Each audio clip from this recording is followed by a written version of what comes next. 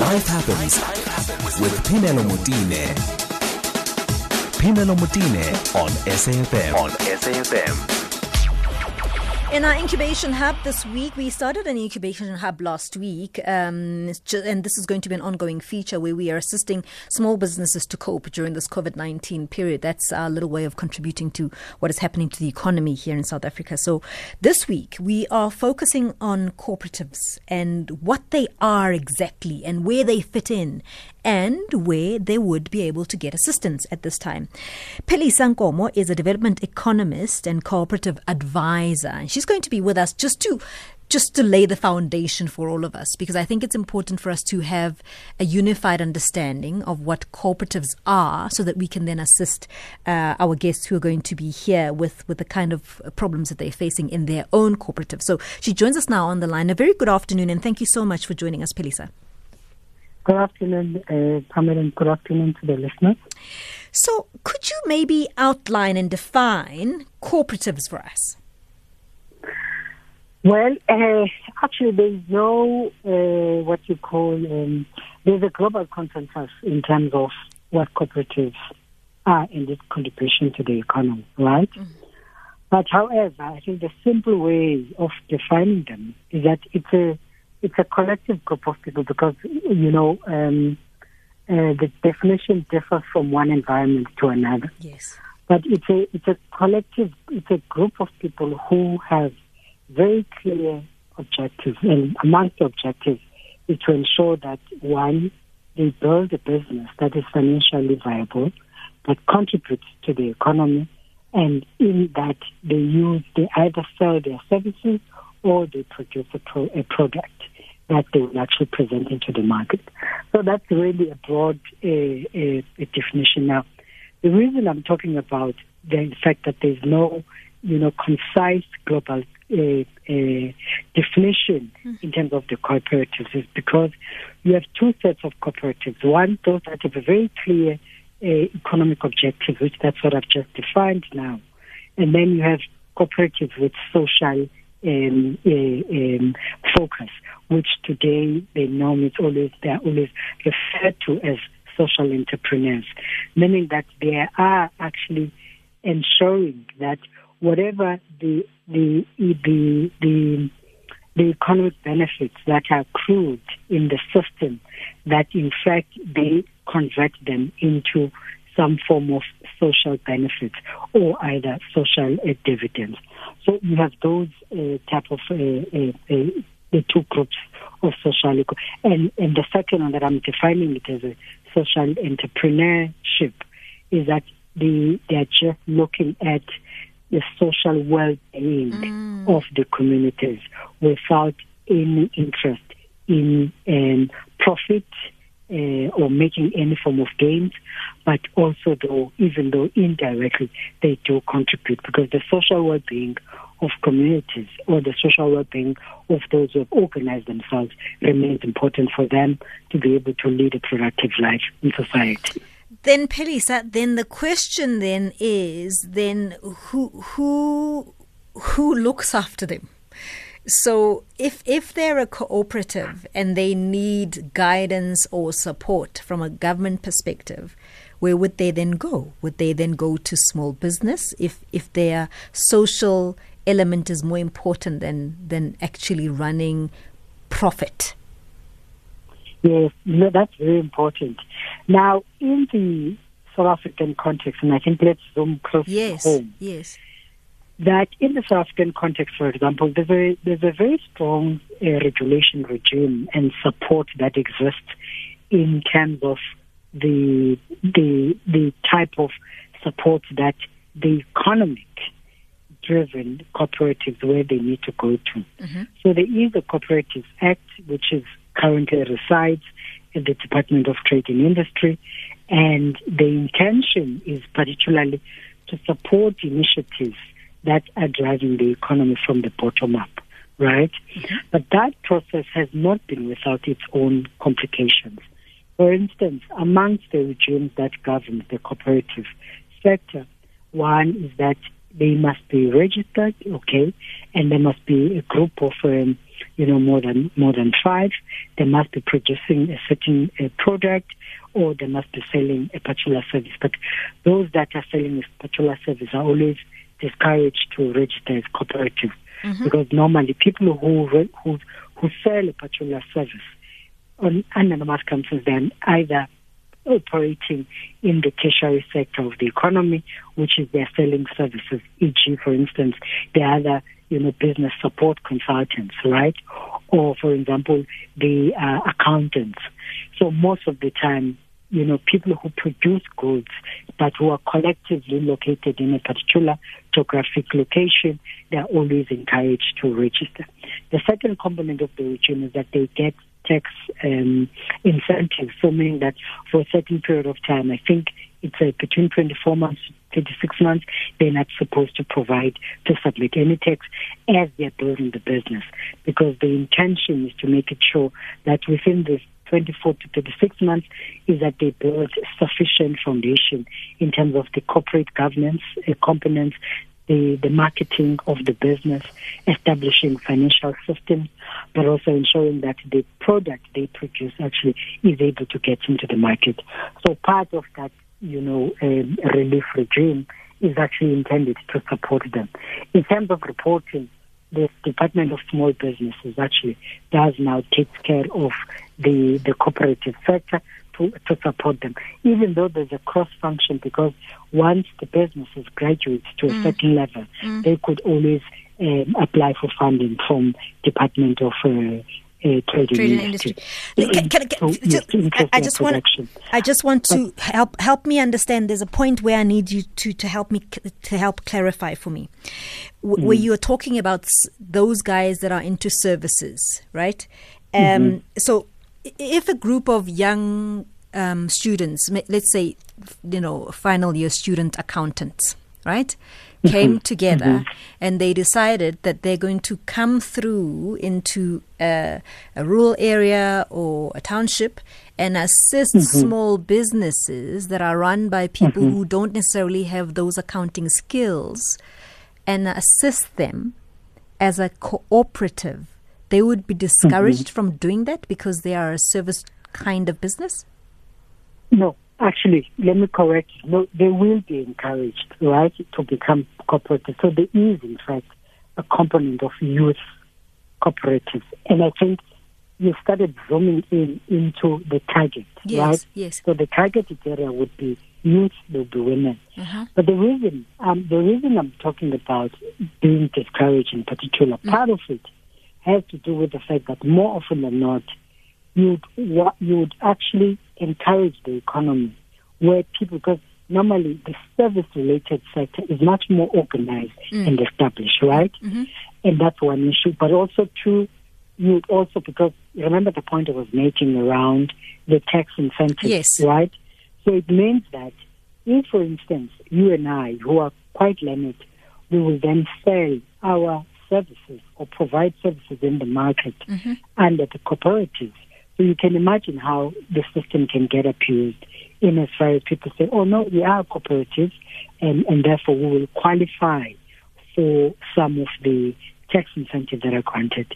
But I do want to be specific. I think the youth-related one, certainly young people are actually encouraged to both take up the youth cooperative, because in essence, youth cooperative is actually a space, or let me say the cooperative sector is a space unto which people are able to learn how to run businesses, how to, the issues around compliance. And therefore, in essence, young people who are under 35 with limited work experience, they are actually encouraged to ensure that they do register as cooperatives, because they can always leverage on each other in terms of the technical expertise. My slight difficulty, and maybe help me and clarify this for me, my slight difficulty with this is that if a group of professionals, as you're pointing out, had to do that and felt that there is a need for them to render services as a cooperative to a specific sector, right? For me, it allows growth in that area or in that specific sector and that particular population group. If we discourage that, it means that there will forever be at a disadvantage because they can never quite get the professional services because they can't afford it? In fact, on the contrary, actually, evidence suggests that professionals, which is you and I, actually, once they start a business, they are businesses, and when they in fact exit a particular industry and decide either to tap into their experience that they would have accumulated over a period of time, or if they've acquired additional, let me say, academic credentials. Yes. Evidence suggests that, in fact, their companies tend to thrive a little lot more for several reasons. Firstly, is that they actually understand the sector where they're moving to because they've accumulated sufficient experience.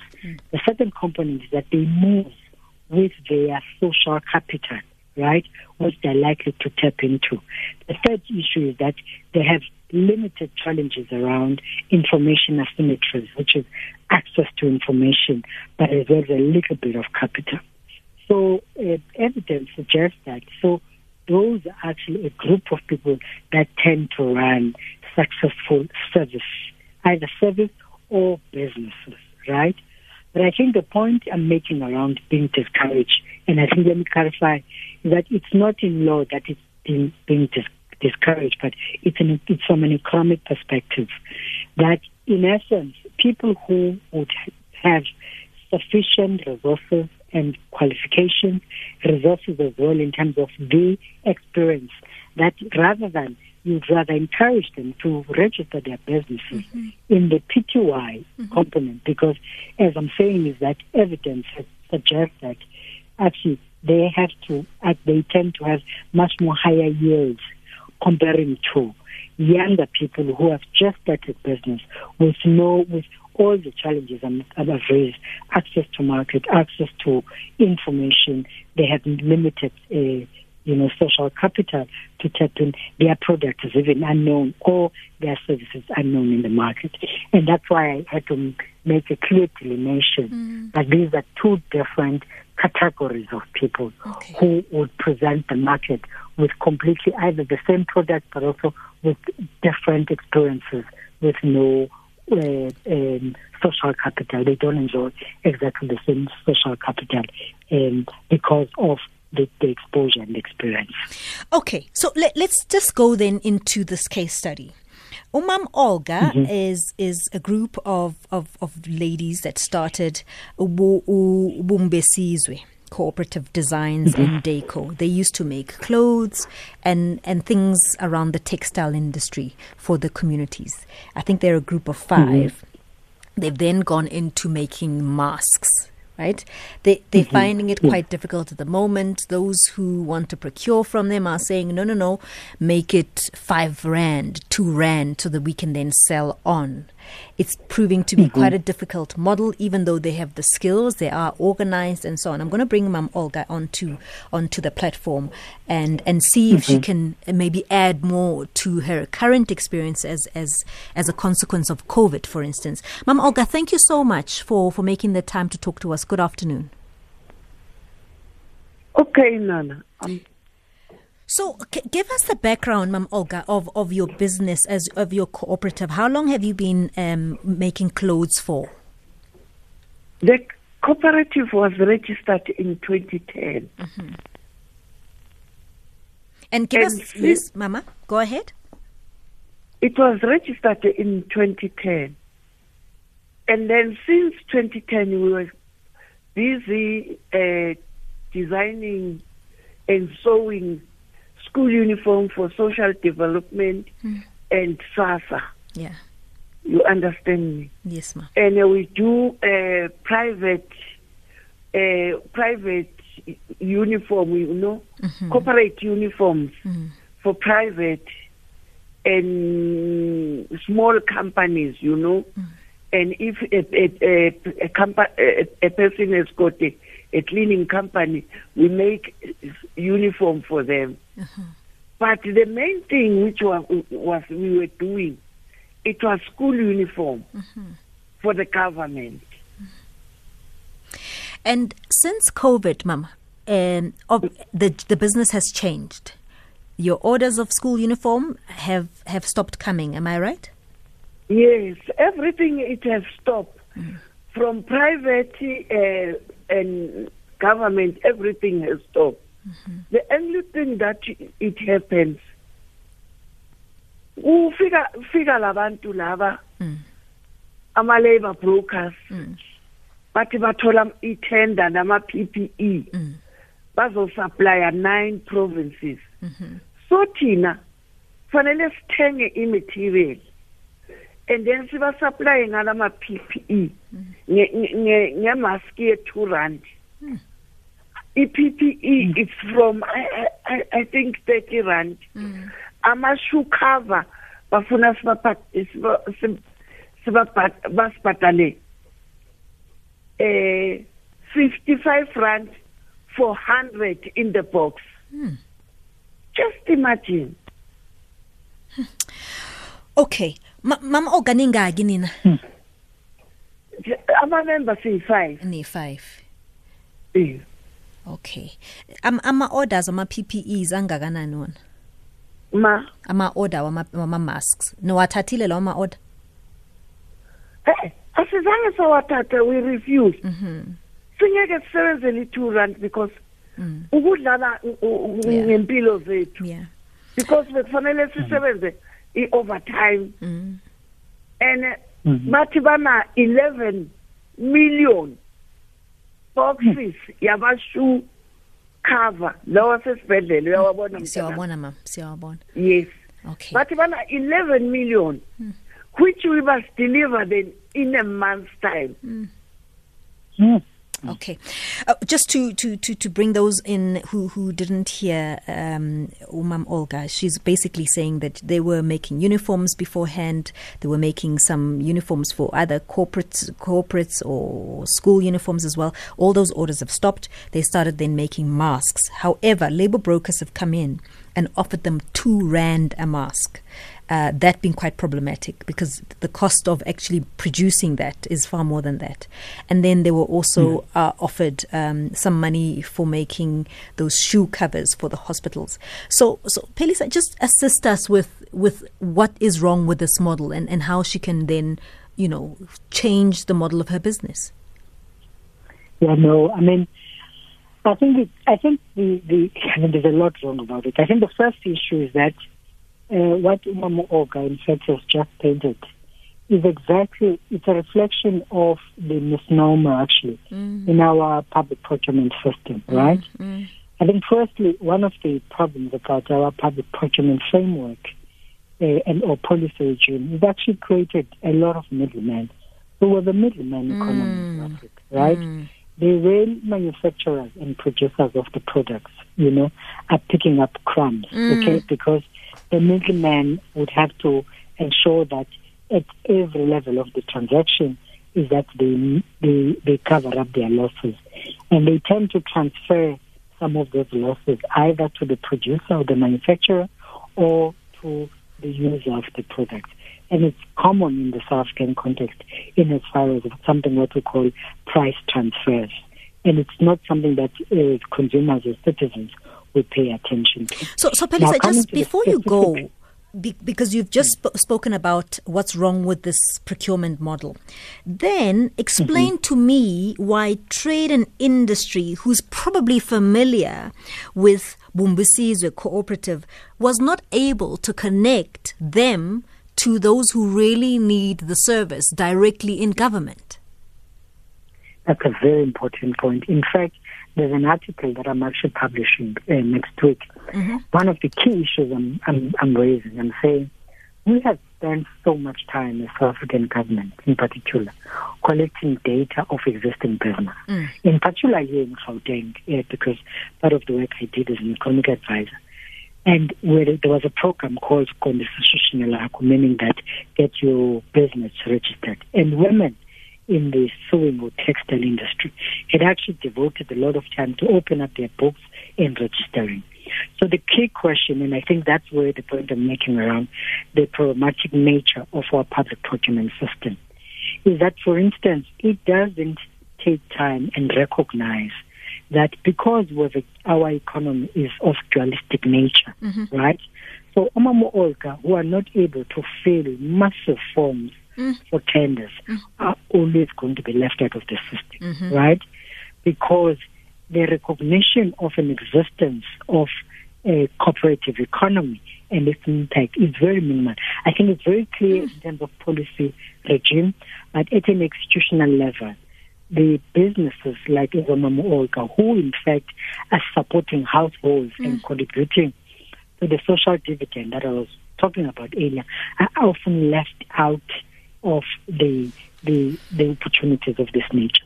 Let me ask you to pause there, Phelisa, because I think you are onto quite a big conversation. I will come back to you. Phelisa Nkomo is a development economist and as well as a cooperative advisor. We are in conversation with Olga, who runs a cooperative with a group of ladies. There are 5 of them, and they're just painting out the challenges that they're facing at the moment during this COVID-19 period. They've been making clothes. They started making PPEs as well, and they are not getting the required business, even though they're at the center of the kind of solutions to the problems that we have. I'll come back to that after the headlines, but let me go to Amanda Machaka now at 2:30. Life Happens with Pimelo Mutine on SAFM, leading the conversation. We call it an incubation hub, where we try and step in and assist businesses to go to the next level, or at least get them out of the kind of difficulties that they face during this COVID-19 period. A lot of them are facing difficulties, and this is our way of being part of the solution in this country. So we're in conversation with Phelisa Nkomo, who's a developmental economist and a cooperative advisor. And our focus today is cooperatives, and the case study is of Olga Kgame, who runs a cooperative with a group of ladies. They've been making clothes. They then stopped because the orders stopped, and then they started making masks as well as protective gear for hospitals. However, labor brokers came in and were only willing to pay, for instance, 2 rand a mask, which is just not doable, right? So before we went to the headlines, we were just trying to unpack all of this, because my question to Phelisa was, if the cooperatives are known to the Department of Trade and Industry, why is it then that government, which continues to talk about creating jobs and opportunities and women and so on, was not able to identify them as a preferred supplier to government's requirements of PPEs? That for me is a $1 million question. And if we can't answer that, therein possibly lies our problem as this country is trying to then change its economic structure. If we can't do that, then I'd say, Phelisa, then it's lip service. Everything that we've been saying is lip service. Yeah, I mean, and I think, it's spot on then, because the reality here is that if we want to see structural change in the South African economy, is that we have to work with Olga, for instance. And while even our policy is very well articulated in terms of what it seeks to achieve, we may even say the same about the private sector, right? Yes. So, for instance, you asked the question, Pick n Pay has a uniform store, for instance. And the key question is that whether Olga, have they ever had, and I'm asking the question, figuratively, maybe other Olga located in KZN, where else are they buying their uniform from? When in fact we know that this sector is one sector that attracts women, right? That's one. It's labor intensive, and it creates multiple opportunities of jobs. And in particularly on the back of the fact that our textile industry actually was its industrial output had declined since 1990 when we started, 1994 in fact, when we started the liberalization program, which opened up our borders to, in particular, to Chinese goods. So it meant that we became less competitive, both in terms of labor, but also in terms of productivity, and in terms of other sectors of production, which are related to energy, electricity, infrastructure, etc. So I think that the key issue for me is that while there may seem to be a political commitment, there's less investment to demonstrate that that commitment. For instance, I would assume that Mama Olga, for example, her business is registered. So when there's a tender for masks, right, there needs to be a different way that is employed to make it sure that Mama Olga is not confronted with information asymmetries. But access to information that there's a tender for mask that is available instead of getting the information through a middleman. Phelisa, I then ask again, what then is the job of trade and industry instead of putting up little pop-up stalls at these conventions and so on? Because for me, trade and industry, if it was doing its job, then they should be the ones assisting Mam Olga to fill in that form, because they would know firsthand what tender is going to be out. So they should be the conduit. No, you're absolutely correct. In fact, one of the lessons we're learning, and perhaps if I can just make a reference, I'm part of the South African Women in Dialogue transdisciplinary study. One of the key things we're doing, we are making an assessment of the social economic impact of the COVID-19 in terms of the 500 billion, but also fundamentally what is it that we need to do to introduce structural change. Now, what we're focusing on that report, we're not sticking into the diagnosis component, but we're saying what are the alternatives. So the alternatives, and purely from an economic perspective, is to recognize that because we have the dualistic nature of our business, therefore, when we deal with Mam Olga, it can't be the same as when we deal with an established textile business. So we need to establish clear instruments to support Mam Olga. One of those is to ensure that we have what we call social or economic development facilitators on the ground who will knock into Mam Olga's infrastructure where she's located and say, are you aware that there's a tender? Yes. Here is the information session. Let's help you. That's one. But also profoundly, after that form has been signed, is that there must be a procurement regime or a procurement regime which introduces set aside where Mama Olga again is not going to be competing with Dagama textile. Dagama textile is well established. It has a footprint across the country. But Mama Olga has a footprint in her community and with the women that she works with. So therefore there must be clear set aside that out of this 11 million, if, for instance, a clear 7 million can be produced by women, and you become very specific on that. And as long as that set aside is not there in the policy regime. But I'm aware, though, that the public procurement policy is currently under review. I participated in the dialogue in April, where that was hosted by UN Women. Amongst those who were looking at what are the components of the public procurement that needs to change. And the proposition for set aside came out very clearly from the women who participated, that otherwise we're not going to be able to achieve any structural transformation across the economic sectors if the set asides are not clear. And part of that set aside is that they must be supported by clear procurement officers on the ground who are collecting the data. Because otherwise, Mama Olga will forever actually rely on middlemen. For instance, if you zoom very clearly on the request that the middleman had asked, I mean, there are no margins. For instance, in any business, you must be able to cover operational costs, right?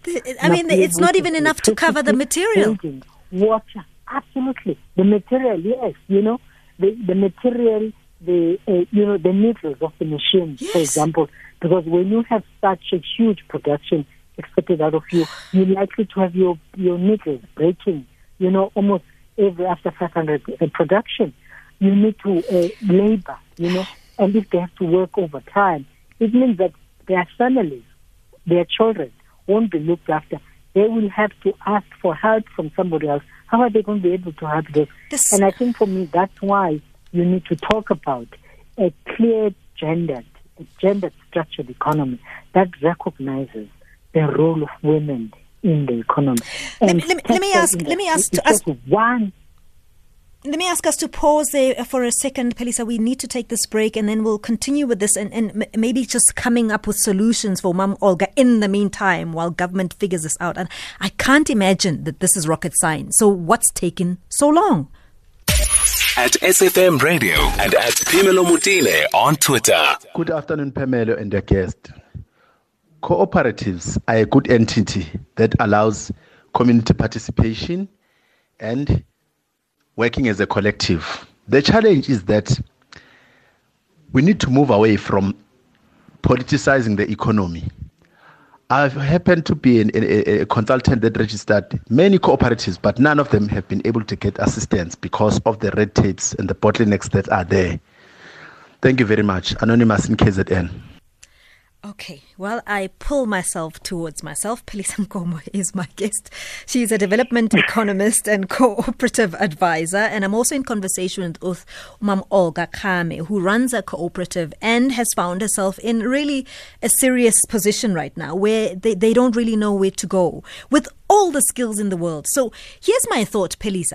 We can have this conversation, and the president made an announcement not so long ago that the objective now is to procure, I think, was it 40% of all business from women. You know, you wouldn't even have to classify it as women businesses if you just connected the dots, because ordinarily you would find that there are more women farmers, believe it or not. They are on the ground, who are cultivating the ground and so on, who are picking the fruit and so on. You would find that there are more women who are seamstresses and so on. So it's not rocket science. You don't have to go out of your way to make it happen and establish these businesses. These people are already there. So I don't think that you and I are smarty pants and, you know, nobody has thought this through before. What's the problem? Why is it that what you and I are finding obvious has not been implemented? Yeah. No, I think the biggest issue, and which I think one of your callers there who left a message, is the approach of one size fits all. I think the point that I was making earlier is that as long as we only recognize the dualism nature of our economy in paper, but in action, and the institutional organization of public sector is not organized to make it sure that it corrects the dualism, we are always going to have exactly the same challenges. So, for instance, if you setting up currently with the COVID-19, the access to support for businesses is through UIF. So it means that Olga, now that she's not able to, to get anything in her order book, right? Because there's no, children have not been going to school up until last week. So what happens is that she will have to go and fill in the UIF form. Yes, in fact, now, she's been asked to do that. To be assisting Olga with the UIF form. Firstly, it's in English, right? Now, it actually compels Olga that the only way that she can benefit in this economy is that she has to speak English. So, Phelisa, let me come in quickly there. I'm just worried we're running out of time. So, in fact, Olga has gone that route. Instead, they have asked her to rather opt for receiving the SASSA grant, the 350. She and her colleagues have said absolutely not. We are running a cooperative, but it seems like administration of her forms is too much trouble, so they've diverted her and converted her. They've asked her to go and ask for the 350. This is the interesting disconnect. Interestingly, because Olga's cooperative is registered, right? Yes. Now here's the disconnect. The disconnect is that the access to UIF fund is designed for certain type of businesses. So Olga's business, unlike any other business, they are not accommodated into that. And this is exactly the disconnect and the failure to structurally but also institutionally organize the public sector in a way that it's able to help Olga in a way that, for instance, we are saying go draw the 250 instead of getting the 1 million like any other employer or like any other business. Phelisa, I'm going to... there's a lot to uncover. There's a lot to unravel. We need to continue with this conversation. We need to sort this out. And so we're going to park this and continue next week. There's so many questions coming through. Phelisa Nkomo is a development economist and a cooperative advisor.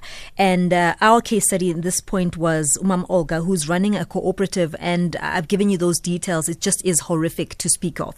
We will be back because we want solutions from Olga. We're not going to leave it here. So we're trying to find what other ways around a structural problem that we actually see ourselves in.